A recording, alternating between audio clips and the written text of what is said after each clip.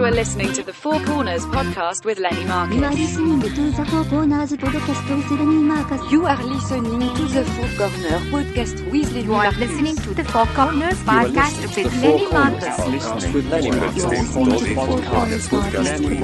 are listening to the Four Corners podcast with Lenny Marcus. You are listening to the Four Corners podcast with Lenny Marcus.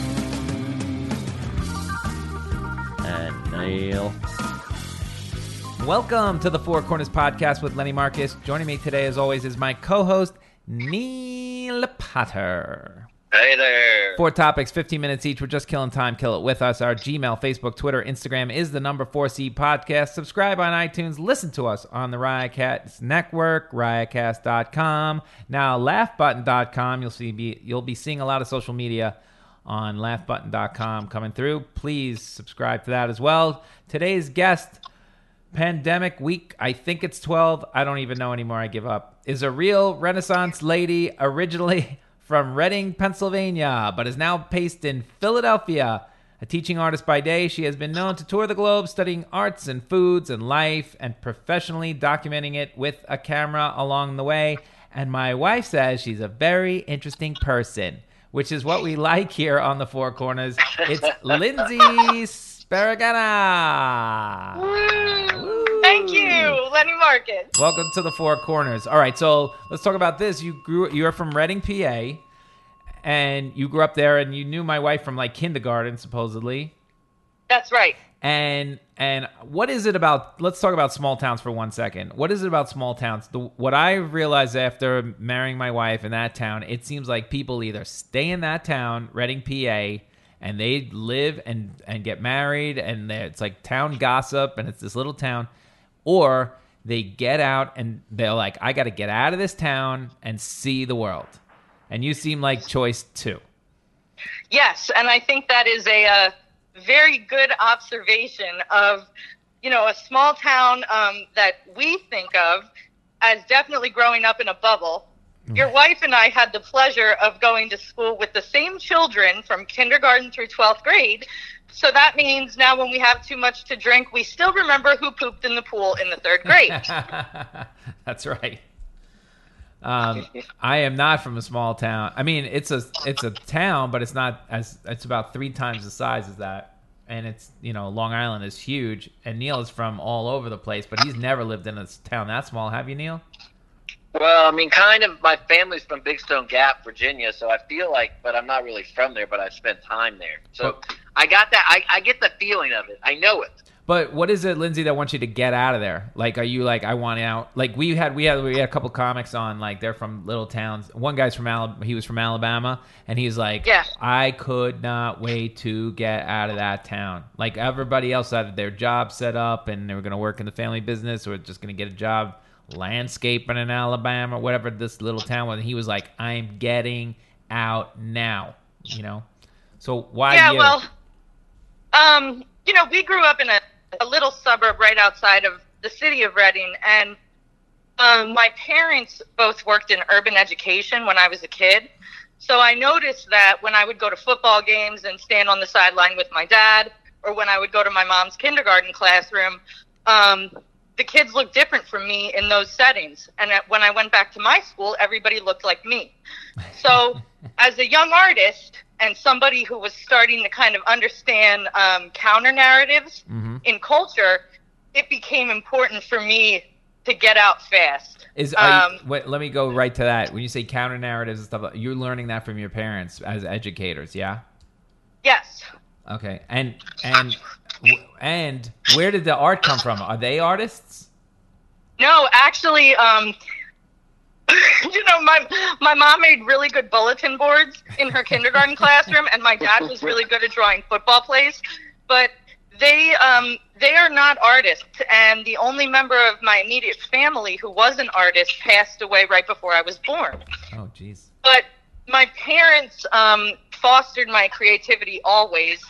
I had a little studio set up in the basement, and I would do everything from paint to make fishing lures with my dad.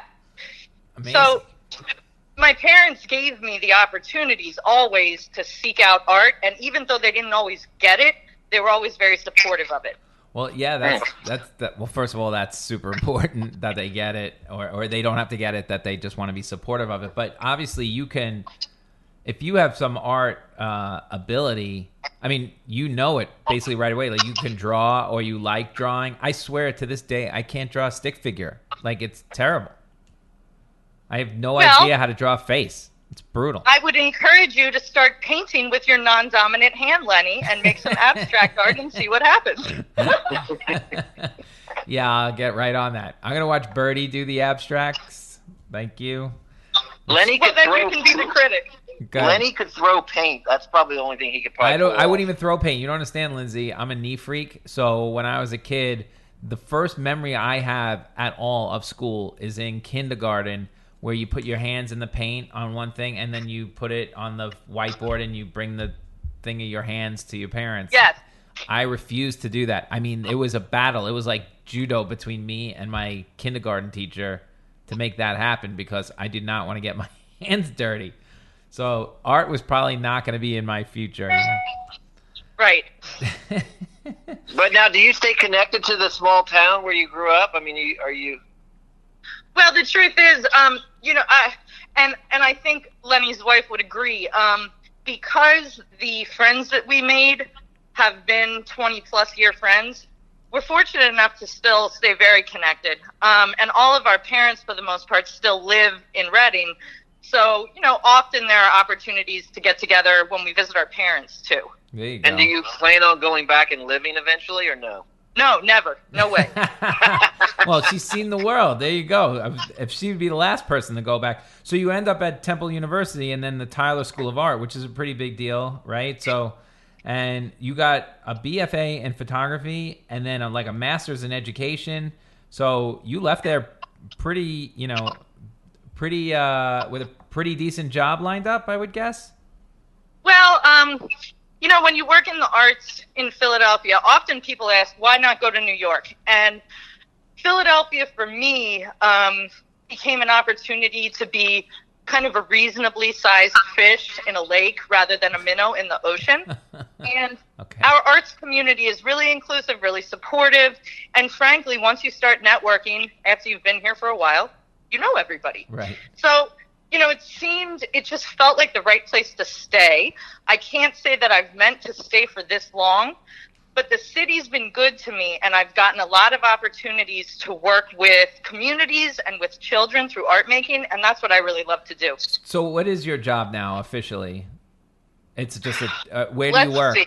Yeah, well, the main one, the main job. The main job, I work at an organization called the Print Center, and the Print Center is one of the oldest cultural institutions in Philadelphia. It's 104 years old, and it's a nonprofit gallery that is dedicated to amplifying printmaking and photography. Oh, wow. So the program that I run is an education program that places teaching artists in Title I low-income public high schools. And they facilitate projects that tie back to the exhibitions that we have on view. The kids come for field trips. I come for site visits to see them and see their work. So it's a really great way to meet new students constantly. We're serving about 600 kids a year right now. Where does the money come from for this quote-unquote nonprofit? We grant write. That's pretty much all we do is grant write. I mean, we write grants locally. We get small chunks of change from little foundations. We get NAEA grants. So the funding primarily comes from the William Penn Foundation here in Philadelphia. They've been very generous in supporting us in growing this program. And since I've come on board about 3 years ago, we've expanded serving from about 450 kids a year to 600. So we're running 20 residencies per year. Oh, wow. That's big. That's big. And you also, and part of it, so what project are you working on now that you're in love with, I guess is the thing. What's your big one now? Well, with Zoom, is there any Zoom projects, or were you in the midst of one when the pandemic hit, or how do you still deal with the kids? It's been really interesting to kind of conform to this different style of teaching and learning. And of course, it's very easy to do with the university students because they've got more access to technology and secure Wi-Fi. We have had to kind of curb our residencies, and we're developing alternative curricula that we can give to our teaching artists and classroom teachers in the fall. But as of now, part of the creative problem solving that I'm really intrigued by is the idea of giving kids access to tools for critical thinking and creativity with what they have. And in Philadelphia, that means Chromebooks, it means cell phones, and free apps, free software, and paper. But I can't count on my kids having any more than that in their households to be creative. Oh, wow. So I need to think about new and inventive ways to enable them to speak their mind right now. So what have you been doing? Give me a project that I can do on my cell phone. What are you making? Well, the first unit of study that I've developed is about abstraction. So, a lot of that has to do with looking from a photo perspective, at least, looking for light, because you can't have a photograph without light. And the way light functions in your household at different times of day can lead to some really interesting abstract photographs. So by showing students some examples of artists, throughout history who have made abstract art, that gives them kind of a catalyst to start to understand composition. Mm-hmm. And then with a free Photoshop or Lightroom app, they can alter that composition however they'd like to. Oh, wow. And so they've been doing these projects? Yeah, and we're really just about to roll out quite a few more units of study about things like identity, appropriation, really topics that emerge in contemporary art. So, if you think about art after 1940 or 50, we've got the opportunity to teach content that students are not getting in their public school education. That's true. What are the age of the kids? All of them? Like, is this all grade school, or does this go all the way through high school? No, actually, we are one of the only programs in the city that only serves high school students. Oh, wow. I love the littles. I spent 5 years teaching kindergartners photography. But the high school students really, really need this content. And it's easy to work with little kids. It's more of a challenge to work with the high school kids. And I like to do things the hard way. So I couldn't be happier with the population I'm working with right now. Okay. Now, are you doing are you focusing on photography? Or are you doing everything? Photography and printmaking, because the organization that I work for is rooted in the history of print culture. And of course, photography emerged from print culture. And that's your personal choice too, as an artist. That's what you do. No, sure. Yeah, I was primarily trained as a photographer, and I think now I've branched out to be more of an artist in general. But I'm trained in photography, and that is a really strong tool when you're dealing with identity and all of the things that teenagers are trying to unpack. Right. So it's really a pleasure to use those mediums with this population of kids. And can you do it off your iPhone or not really? Sure, yeah, absolutely. That's what she's saying. You can do it off the phone. She's trying to teach them new ways to do this art. But has there been a great exhibition with the iPhone photography, or just just your phone, or do you need a high-end camera eventually as you get better at art or photography? I'll be honest with you. The images that I've been making for the past few years are with my phone or with plastic cameras. Oh, wow. Sometimes they are camera-less, using scanners and other optical tools. So, there's no reason that limitations in equipment limit your creative vision. That's why I was asking, because I take great pictures off my iPhone. I didn't know if I was an artist or not, but now I'll call myself an artist. Thank you. You should. If you understand composition, you're ahead of the game. That's fine. Well, Neil really just wants help with his TikTok, is what he's asking you, Lindsay. I think between Birdie and I, we can help him out. Before we end this segment, I just want to say, also you're a lecturer, right? Where do you lecture? And do you lecture on this stuff, like art, and to schools, Yes, to students? So I'm fortunate enough to be an adjunct faculty member at both of the institutions that I am also an alumna of. So I teach at the University of the Arts, and I teach at Tyler School of Art. Oh, wow. And the courses that I teach are rooted in collaboration. So often I take undergraduates off campus to collaborate with children in local communities. That's often based in photography. We have on-campus exhibitions. We install work in neighborhoods. So, you know, the root of what I'm doing really is a community arts practice principle. And I adapt that for photography, different visual and performing arts students as they come along too. Oh, wow. That's great. And now during the quarantine, as an artist, have you come up with a special, like an art thing for the quarantine yourself personally? Yeah, is there a mask gallery we should go to or something?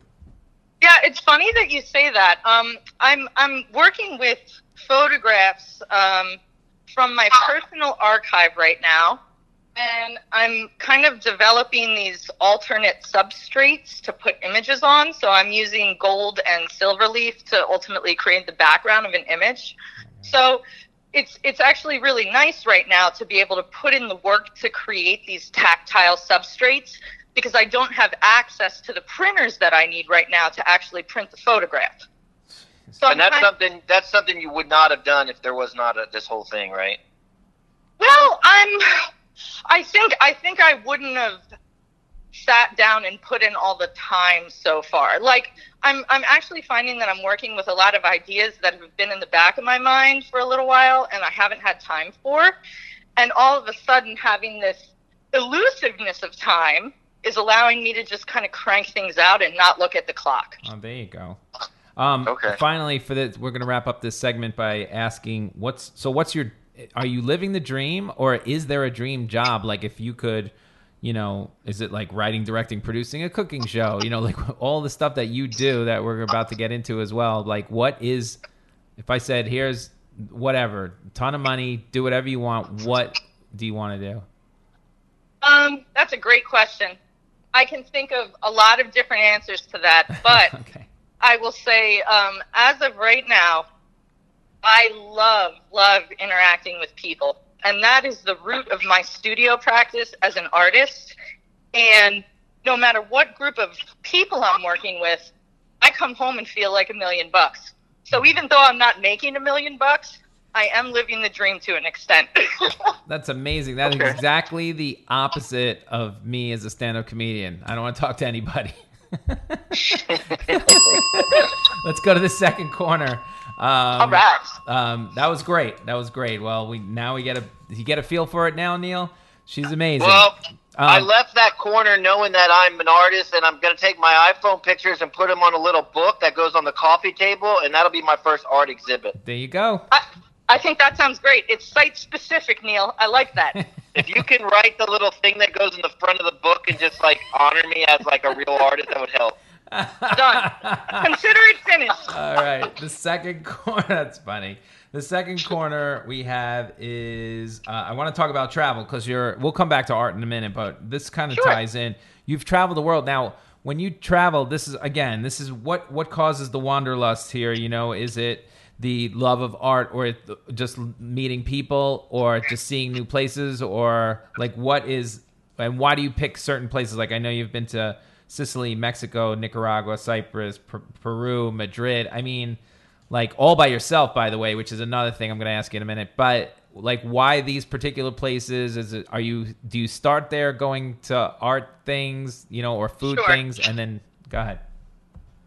Well, I mean, all of my travels, all of these opportunities have come up for different reasons, you know, anywhere from simple vacations to artist residencies to speaking at conferences. But I think the wanderlust in general comes from thinking globally rather than nationally. And something that I've always been interested in, even outside of art history, is the evolution of cultures. And you know, the gifts that we've been given in terms of artifacts, in terms of food, in terms of protest, and, you know, going to places and speaking to the locals and seeing things firsthand makes me a more well-rounded educator and citizen in the world, really. Okay, so how do you pick Cyprus, say? Cyprus was an opportunity to speak at a conference. Okay. And I was speaking about the community engagement photography class. Wait, and there are expats in Cyprus, or who are you talking to? And what language are you talking in? Well, I went to a Cypriot-based conference on photography and theory, and it was an English-speaking conference. Okay. And, saw the opportunity, thought, oh, man, I would love to go to Cyprus. Threw out the application, and they said, hey, we'll pick you. So all of a sudden, this dream became real to go to this part of the world. Wow. And, I don't know how much you know about the island. It's like, but it's half Greek and half Turkish? Is that? That's right.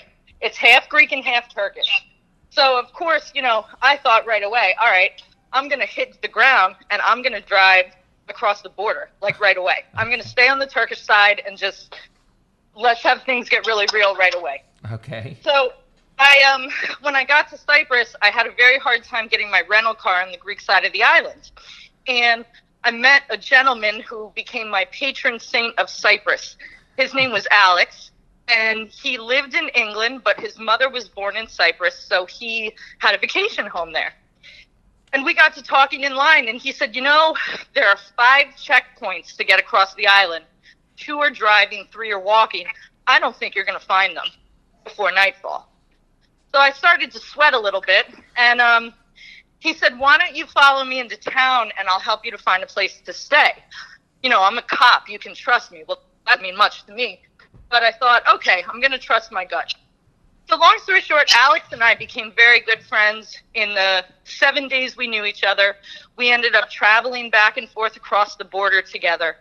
And Alex wore a Star of David and a cross, and he and I came across this beautiful mosque on the Turkish side of the island. And it was incredible. We went in. Of course, I had to cover my head and go upstairs. He went downstairs. We stayed for the service. And when we came outside, the imam took both of my hands in his hand and said, please, please, please, go home and tell everyone. We welcome you as a woman, as a Christian, and as a teacher. Please, please tell everyone. Tell everyone. And if they come, they will sit upstairs. Yeah. But, that's the thing. If I'm in a place where I need to respect their cultural customs, right, I'm more than happy to do so because it's not my turf. Right. And that's how you learn. That's cool. Holy shit. That was also the premise to Taken that you just laid out. Well, I've been in a lot of interesting situations when traveling, and I've trusted my gut to get me out of situations, but I've trusted my gut to get me into situations too. Yeah. And this was a circumstance that it all worked out really well. Now, when you travel alone, do you feel this? Because I'm too chicken to travel alone. Do you feel this incredible sense of freedom and like meaning, and it forces you to kind of go out? Do you love that part of it? Yes. Yeah, I do. Yeah. I couldn't do it. It's amazing. I spent a month in Peru this summer. A month? And I came back honestly thinking I may never travel with another human being again for as long as I live. What? You went with somebody? No. No, I went alone. Oh, okay. I was doing an artist residency, so I had a home base, right, but I traveled around the Sacred Valley independently. I speak conversational to intermediate Spanish, and actually the bus system was very easy to use. People drew me hand-drawn maps, and they got me where I needed to go, believe it or not. Did you get to Machu Picchu? Yes. And what's that like for our listeners? I had seen so many ruins prior to going to Machu Picchu that I thought there's no way it will be as good as it's supposed to be. And then I got to meet Machu Picchu, and I wept like a child. It was the most magnificent thing I've ever seen. Wow. And what do you now? And what do you have photos of all these places? Yes. You do? Yes. And, I have standard, if you will, photographs that I share with people that are more kind of traditional travel photographs.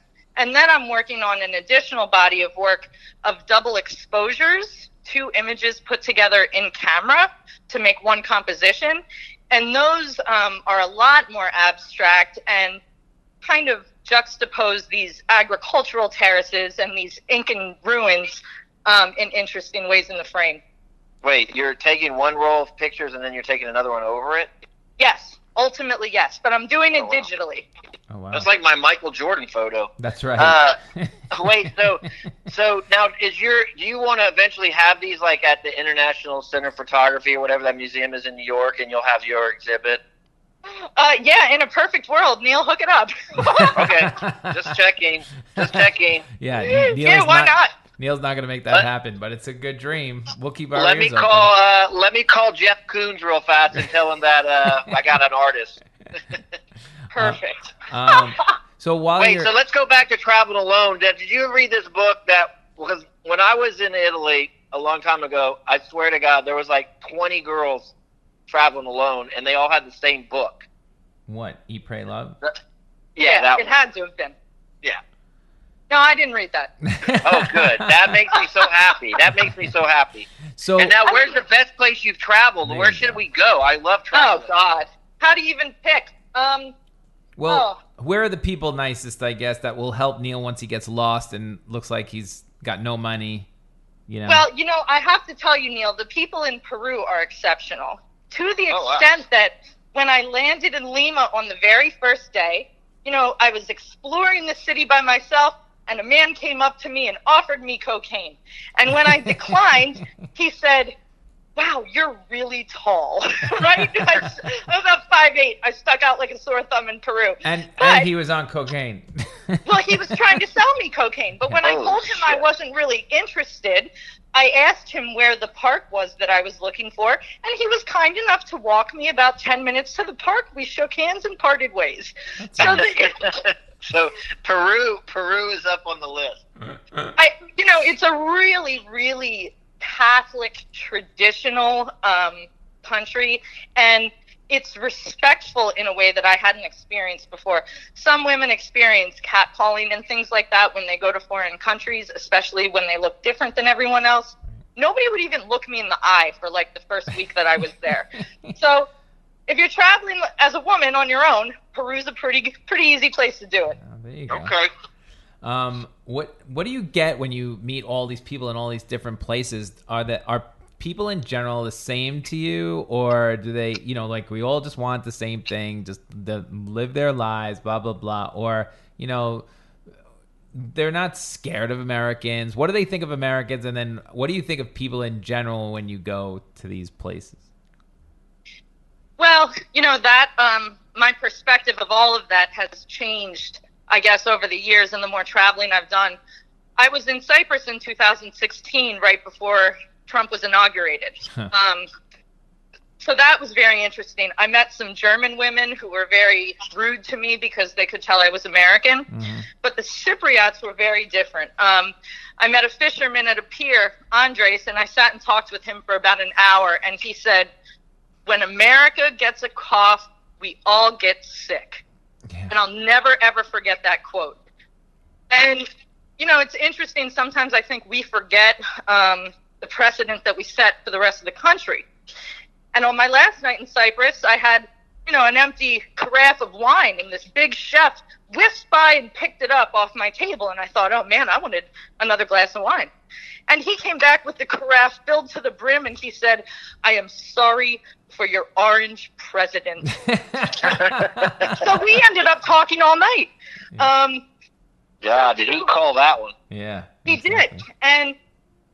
And he had actually studied abroad through the University of Connecticut, so he felt like he had a connection to the United States and was just devastated on our behalf, frankly. Yeah. He should have given you like the whole thing of wine, like the vat. Yes, well, I did stay after hours. As soon as he found out I had restaurant experience, we ended up studying together for a little while. And talking. But, I think that in my experience, and I hope this doesn't sound trivial, a smile goes a long way. The attempt to speak a language to the best of your ability goes a long way. I delivered an academic paper in Spanish in Madrid in 2016 as well. And the first thing one of the audience members said to me was, "Thank you so much for trying so hard." You know, my list wasn't exactly perfect, Right. but you have to make the attempt. And I think that in this day and age especially, we need to extend the hand to other people instead of expecting them to meet us where we're at. Yeah. Neil is not learning another language. Are you, Neil? I'm going to try, but in different ways. I'll just try with my photography. Yeah, Neil's going to act anything out wherever he goes because I would pay money to hear him try French, to be honest. I used to think I was going to learn another language, but I've kind of given up on that whole thing. There's still time, Neil. You're a young man. No, I've given up. And every time I travel, everyone knows English so well, I've just given up. Well, they do make it easier for us in some parts of the world, certainly. That's for Yeah, I sure. know. It is crazy. All right, let's go to the next corner. And we're going to work them both in here. Well, I want to talk about... We didn't even get to Anthony Bourdain, and we talked about travel. How's that possible? Well, Shit. you could talk about travel and art here and in the third corner as well. Like, when you go to these places, obviously, most of the time you're going with, some art goal in mind there. But when... Like, I know you were I looked at something like you were in Mexico, you're like looking at textiles, like that's the last place I'm going. With Neil and I are going traveling, we're going to a place, maybe we'll pop into a museum. Neil likes going to museums. So where is the best, other than the Louvre, I guess, there's probably better museums in the world. Where have you been that you really love that we have to go to see art? The Prado in Madrid. The Prado is a place where you could spend and probably should spend days. There are so many really, really crucial pieces from art history and collections that are so impressive there. Well, they're Picassos, right? There's Picassos all over the place there, right? Yes. And some Rembrandts, all kinds of classics. Oh, but wow. That's a really great place to go. I also, Museo Larco, Larco, in Lima was really interesting because they actually had a huge collection of Incan artifacts. So, for example, you're seeing the intricacies and detail of funerary garb that people were buried in. And the craftsmanship is just incredible. And I'm not someone who works three-dimensionally very often. My studio practice is very kind of quick and dirty. So I really actually love to see the craftsmanship and fine detail that people can put into their artwork. Maybe I should get these people. I got to go to LA next month. Maybe I should get one of these artists to make me a space helmet. So protect myself from the pandemic. Protect yourself from idiots. I think that sounds great. Yeah, it's good. Neil is now going to, since we have you, Neil, go ahead, give her your theory. Neil would like to steal. He thinks he can steal a painting out of one of these museums. Go, Neil, tell her. That's totally not true. I don't want to steal anything. However, I'm interested in having a nice piece of art. How is that going to happen if I don't unless I steal it? No, you have to start doing your homework, Neil. You can't just snap and have it, land in an Amazon box. So, you could always support institutions like the Print Center in Philadelphia, who shows only living artists, and you could buy artwork there. IPCNY, the International Center of Printmaking in New York, I believe, has a lot of awesome things for sale. But, it's really kind of a joy to fall into the niche of artists that you like to support. It's kind of like drinking a certain kind of fine wine. You start to see what you like and you cultivate a relationship with an artist and you support their work. Oh, that's very funny. Now, that's Wait, a hold good on. question. Neil, I know. Wait. Let me just tell you this. He doesn't want any of that. He just wants he wants an expensive piece of art on his wall that somebody else has deemed amazing. That's what you're wanting. I like Van Gogh. It all started when I was in London, but I want to go back to that one. But it all started in London when I walked to the National Gallery, and there's a Van Gogh right by the door. And it just seemed so weird that I was like, okay, I guess I'll just take it and walk out.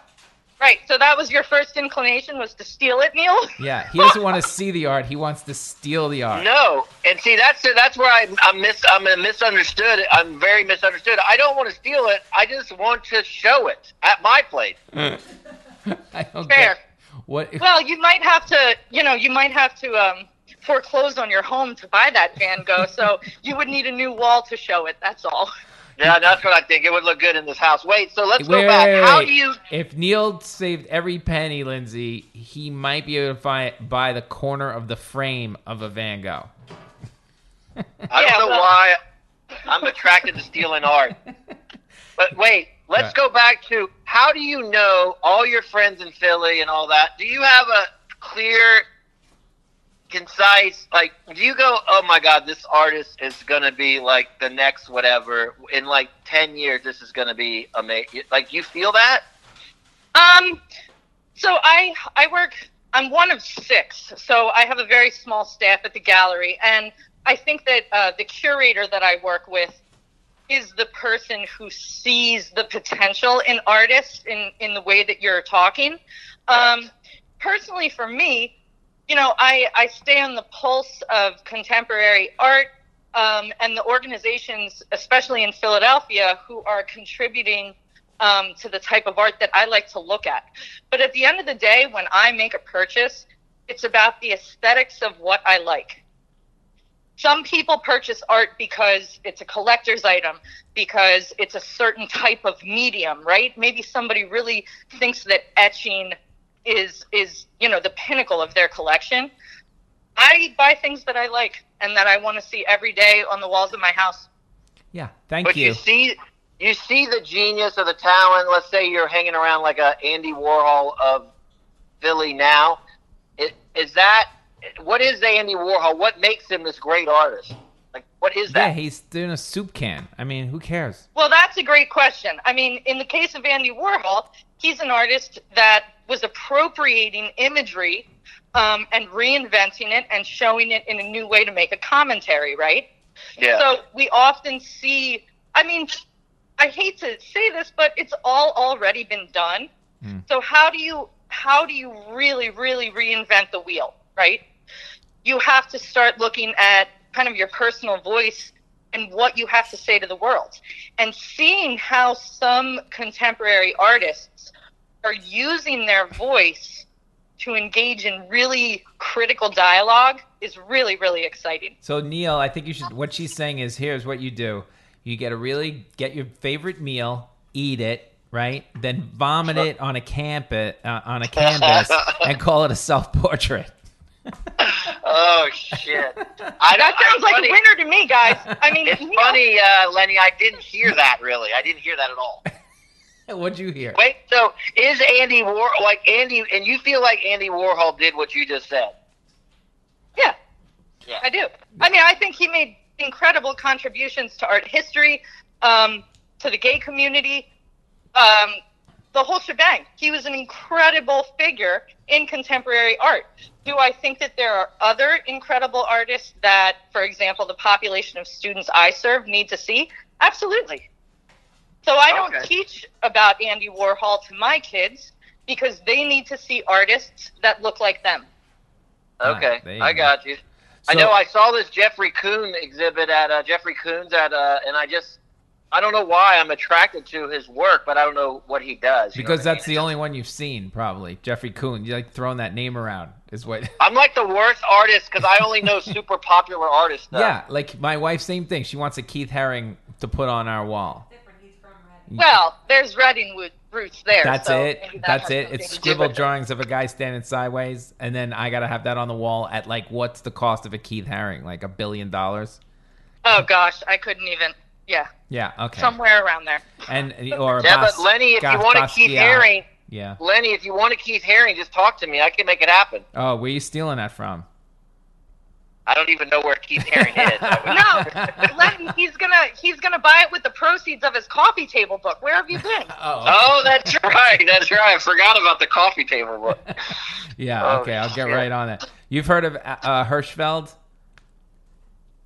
Yeah, but I can't place it. He's the guy who did all line drawings. He was an old man. Even he did this too. He was like 102. He did these famous line drawings that were in the New York Times. He's a famous artist, basically in New York.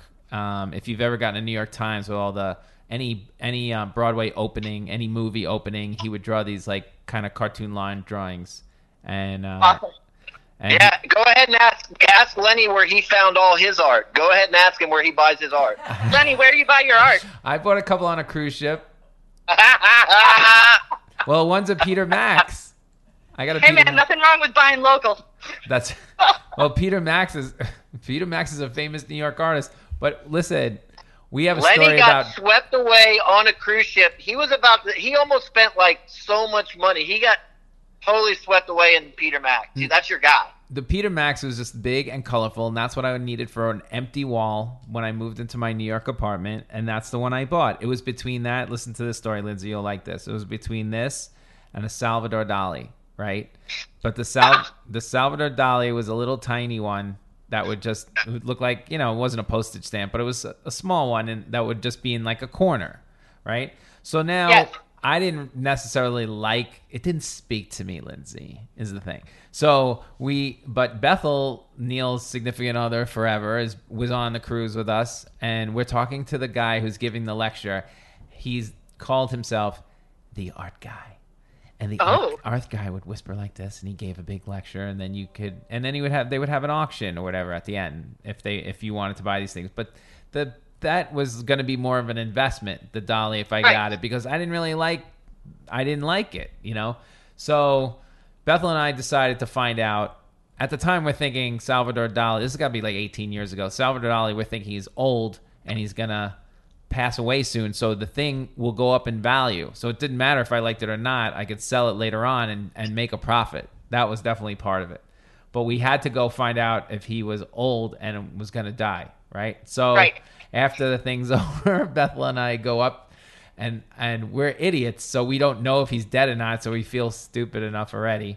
And then we walk right up to him, and I nudge her, and Bethel asks this question to this pretentious art guy like this. She goes, "Yes, is the artist still with us?" Right? And I lose it. 1 foot from this guy, tears are coming down my eyes. I got to turn around. I'm having a heart attack laughing, right? And he goes, the guy, as the tears are coming down my eyes, and Bethel is standing there waiting for her answer. I don't know how she kept a straight face. He goes, "No."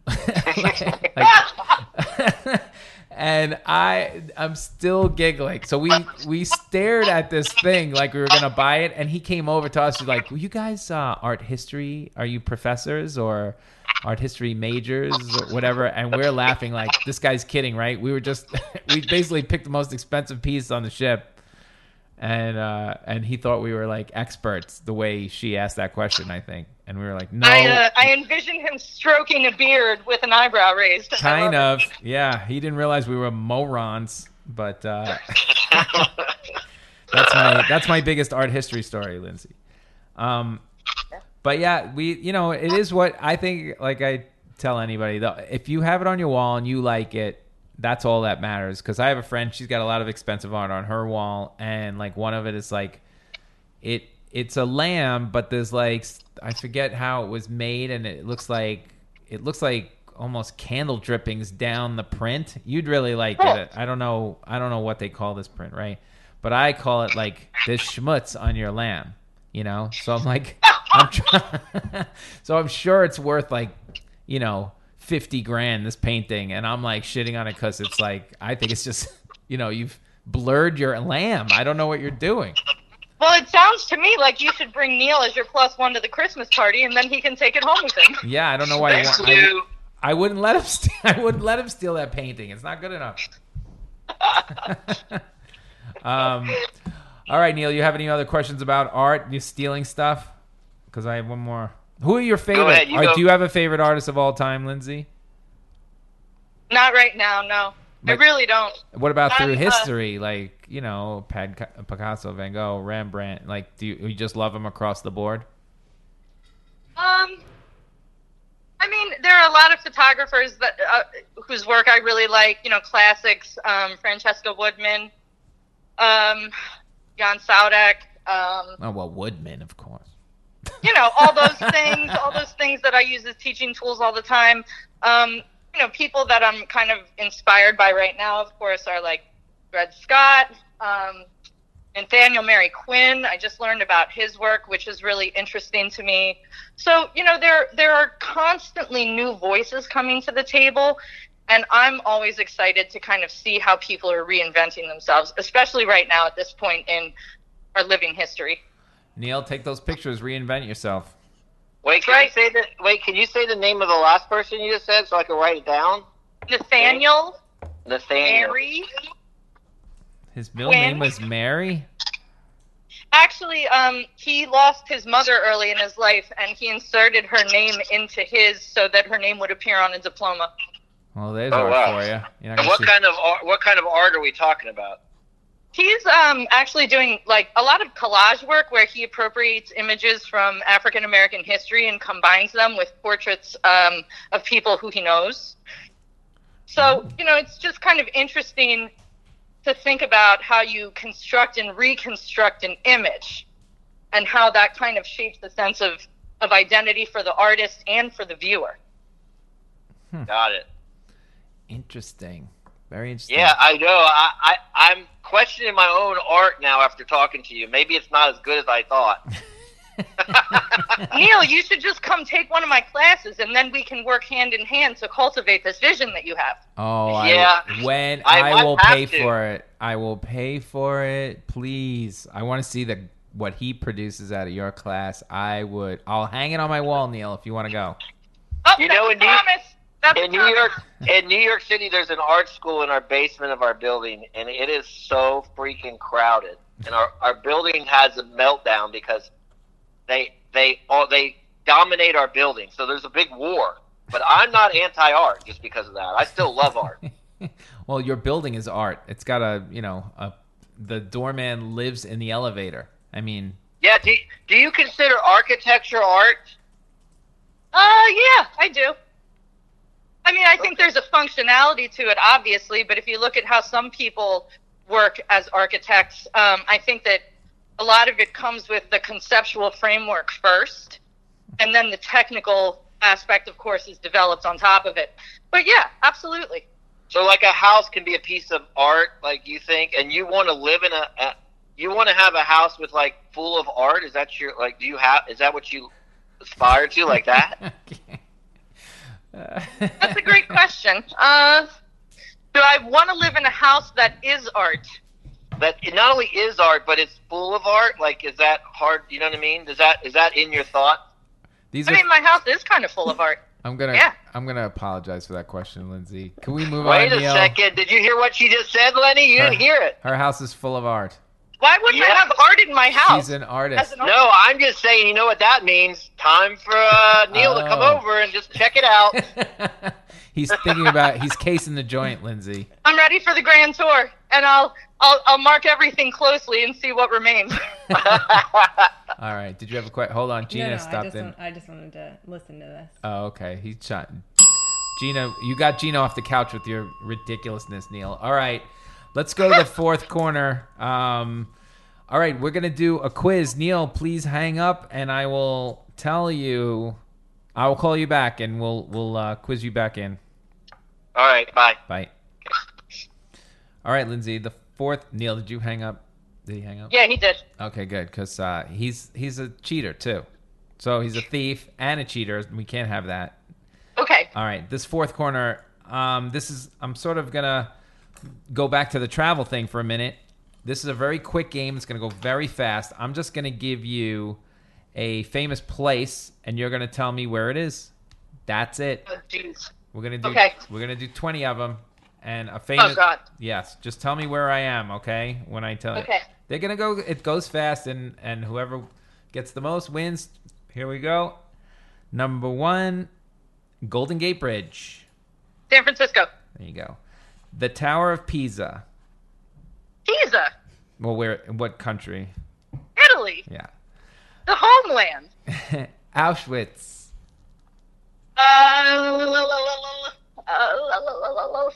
Oh God. Berlin. I don't know. I forget. Sorry, say it again. I forget. You want to guess? What am I thinking here? Berlin. That's not right, but that's my guess. Poland. Come on, man. Where's my... I'm not thinking well. Great Pyramid of Giza. Egypt. Yes. Christ the Redeemer. Rome. No, it's that big statue. Christ the Redeemer? I don't remember. Oh my God. This is the World Traveler. Stonehenge. I know. Stonehenge? Yep. England. There you go. The Acropolis. Athens, Greece. Yes. Saint Basil's Cathedral. Florence. No, that would be in Moscow. What am I thinking of? St. Peter's. Oh, all right. Sagrada Familia. I'm going to say Spain. Yes. Blue Dome Church. I don't know. Okay, we'll get to it. Well, I'll answer these when Neil gets back on. Windmills at Kinderjik. Probably Kinderjik. The Netherlands. Correct. The Burj El Arab Hotel. Dubai. Yes. Agra. Shit. I don't know. All right, I'll give you another. I'll make it easier for you. The Taj Mahal. I got it. It's right at the tip of my tongue. India. That's it. Yeah. Bran Castle.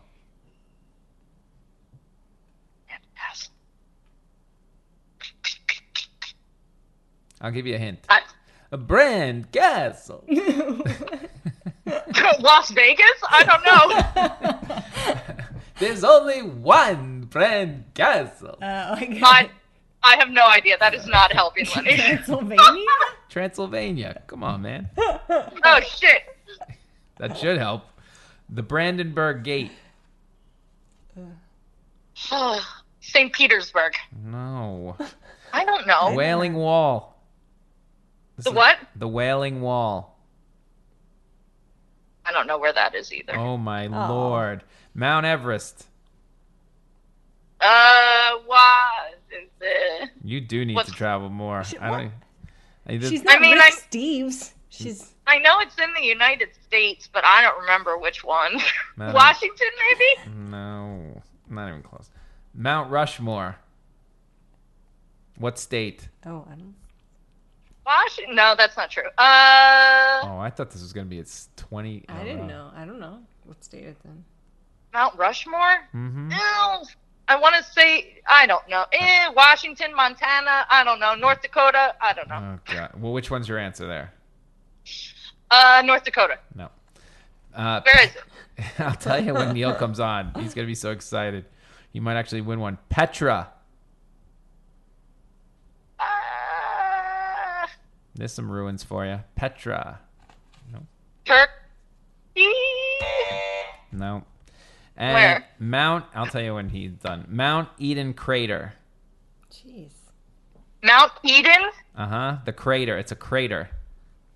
It's a famous crater. I can tell you where the Mount Etna crater is. Hawaii. I don't know. Oh, that was a good guess, though. No. All right, so you got, I can't believe this. 1, 2, 3. Sometimes the guest surprises us. 3, 4, 5, 6, 8, 9. Oh, my God. Neil could win one. This is gonna ruin my day. Hold on. Let me get him back on. It's going to make his day. Yeah. That's why. I could have talked about all the sea algae I've eaten. Oh, my. Shit, that's a whole nother podcast. Yeah, we'll have to, the next time you come back, it's food. Neil, I think you have a big chance. She only got 9. Well, if I'm it's about shocked. art, I'm in deep trouble. Nope. It's about travel. And I'm going to give you a place. You just tell me where I am. You can Okay. be as specific as possible, but I'll tell you, you could just, most of the time it's just the country. I'll ask you if you have to be more specific. Okay. All right. The Golden Gate Bridge. San Francisco. Nice. The Tower of Pisa. Italy. Auschwitz. Poland. The Great Pyramid of Giza. Say that again? The Great Pyramid of Giza. Oh, Egypt. Christ the Redeemer. Christ the Redeemer? That's a church I grew up in, my hometown. That must be the answer. That's why I picked it, Neil. What hometown is that? Which one of your 5 hometown? Church of the Redeemer? Christ the Redeemer. It's a giant statue. Don't give him a All right, go ahead. I guess I'll go Jerusalem. No. It's in Brazil. It's a giant, it's a huge, when they had the Olympics, they always showed it. It's huge. Yeah, the thing overlooking the thing. Yeah, Rio. Okay, Stonehenge. Stonehenge is in England. Yep. The Acropolis. That's in Greece or Athens. St. Basil's Cathedral. St. Basil's Cathedral. I guess I'll go Rome. No, that one would be Moscow. That's where. That's when you see the famous pictures of Moscow. That's that crazy. I don't even know what it's. It's like that Russian. It looks like art. Candyland. Yeah, Candyland. Yes. Yeah. Did you get that one? No, I said Rome, actually. I couldn't place it. Yeah, I couldn't get that one. Number 9, Sagrada Familia. Barcelona. Yeah. Been to it. There you go. Blue Dome Church. That's in Turkey, Istanbul. Been to it. No, that's in Greece. Dang it! I thought my confidence would win out on that one, but it almost. I haven't been to Turkey, by the way. You already have 7, so you only need 3 more out of the next 11. Here, windmills at Kinderhook. That's definitely somewhere in the Holland. So I'm going to go Amsterdam. Good. The Burj El Arab Hotel. Say it again? The Burj El Arab Hotel. Beirut? Oh, close. Dubai. Oh, shit. It's that weird hotel and sitting in the middle of a nowhere and surrounded by water. Agra. The Taj Mahal, Neil. That's what I'm talking about. The Taj Mahal. That's in India. Yep. Bran Castle. Which one? Bran. Like the muffin. Bran Castle. Wow, I don't know about that one. I'm going to say Germany. Should I give you the same hint I gave? I have to give her the same hint. No, you don't. I don't. And Gina wants Lindsay to win. I had to give Lindsay a hint. You ready? Yeah.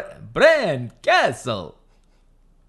Wait, do your hint again? I thought you were saying Grand. Grand Castle. Bran Castle. Oh, God. Transylvania or whatever? Yeah, No, that doesn't God count. damn it! Dracula. That's right. The Brandenburg Gate. Berlin. Yep. Wailing Wall. Been there. Where's the Been there, did that one. Wailing Wall? Wailing Wall, Jerusalem. Yep. Mount Everest. Mount Everest is, I guess it'll be Nepal or India. Yep.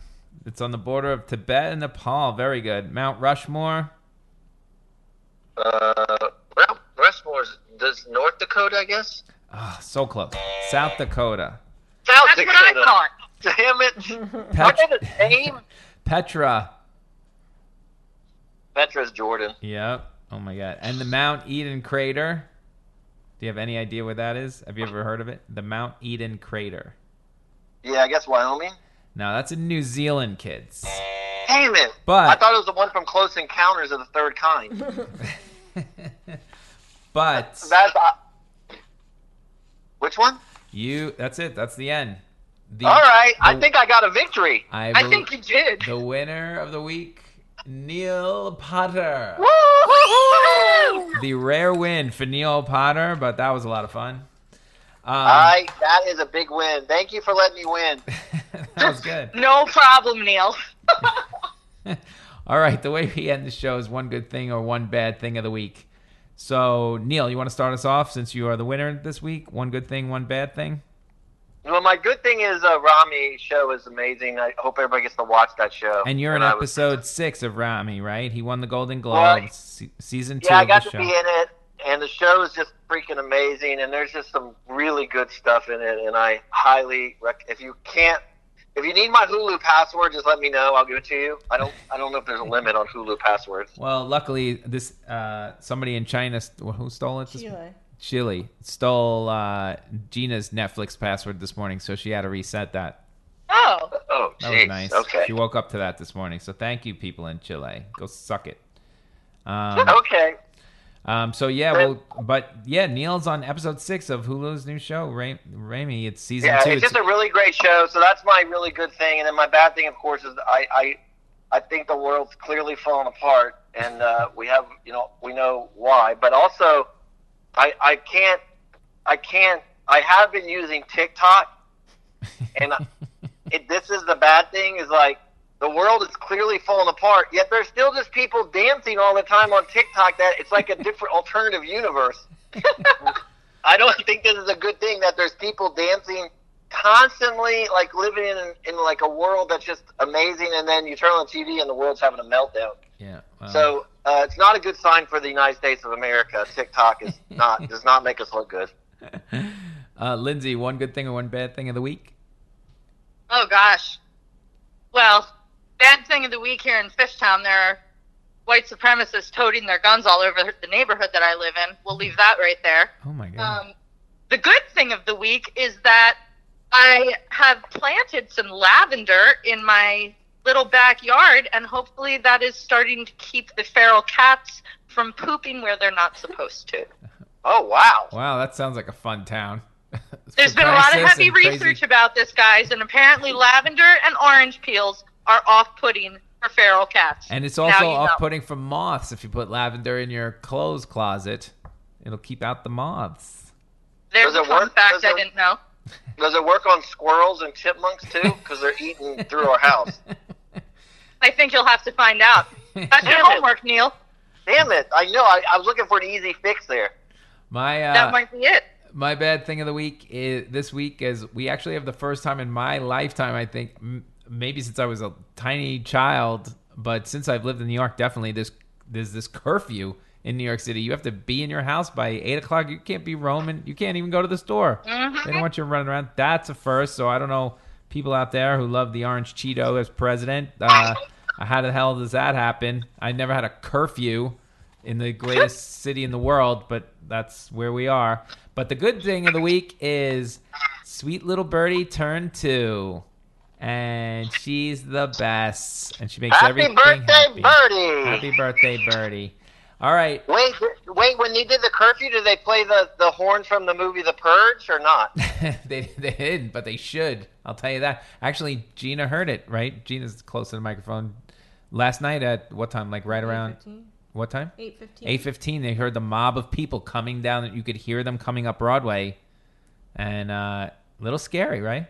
Little scary. Yeah. You could hear the people. They're marching, and they came right up Broadway, right around 8:15, and it was like... What did they... At 8 o'clock, did they do the thing on the TV? The little alarm thing on the TV? Yeah. No, on the phones. The phones they did. Yeah. It was crazy. The ambient sounds here right now, beside helicopters, are small explosions because people are using quarter sticks of dynamite to blow up ATMs. Wow. So, in this unprecedented world, hopefully we can all try to stay safe. Well, that's why I just look at a little 2-year-old smiling, and hopefully it makes it all right. Yeah. Well, my wife was right. She's a very interesting person. Lindsay, thank you for coming on today. Your Instagram is Lindsay Sparagana, and your website is lindsaysparagana.com. And is there anything else you want to tell us? No, I just look forward to the opportunity that Neil and I can work together. Oh my God, you are living the dream life. I could only be so lucky. I hope that does happen. I'm not lying to you. Sentence has never been said. So first time for everything, guys. There it is. Thank you so much for doing this, Lindsay. We really appreciate it. Thank you. Okay, Thanks, that was a lot of fun. And we'll see everybody next week.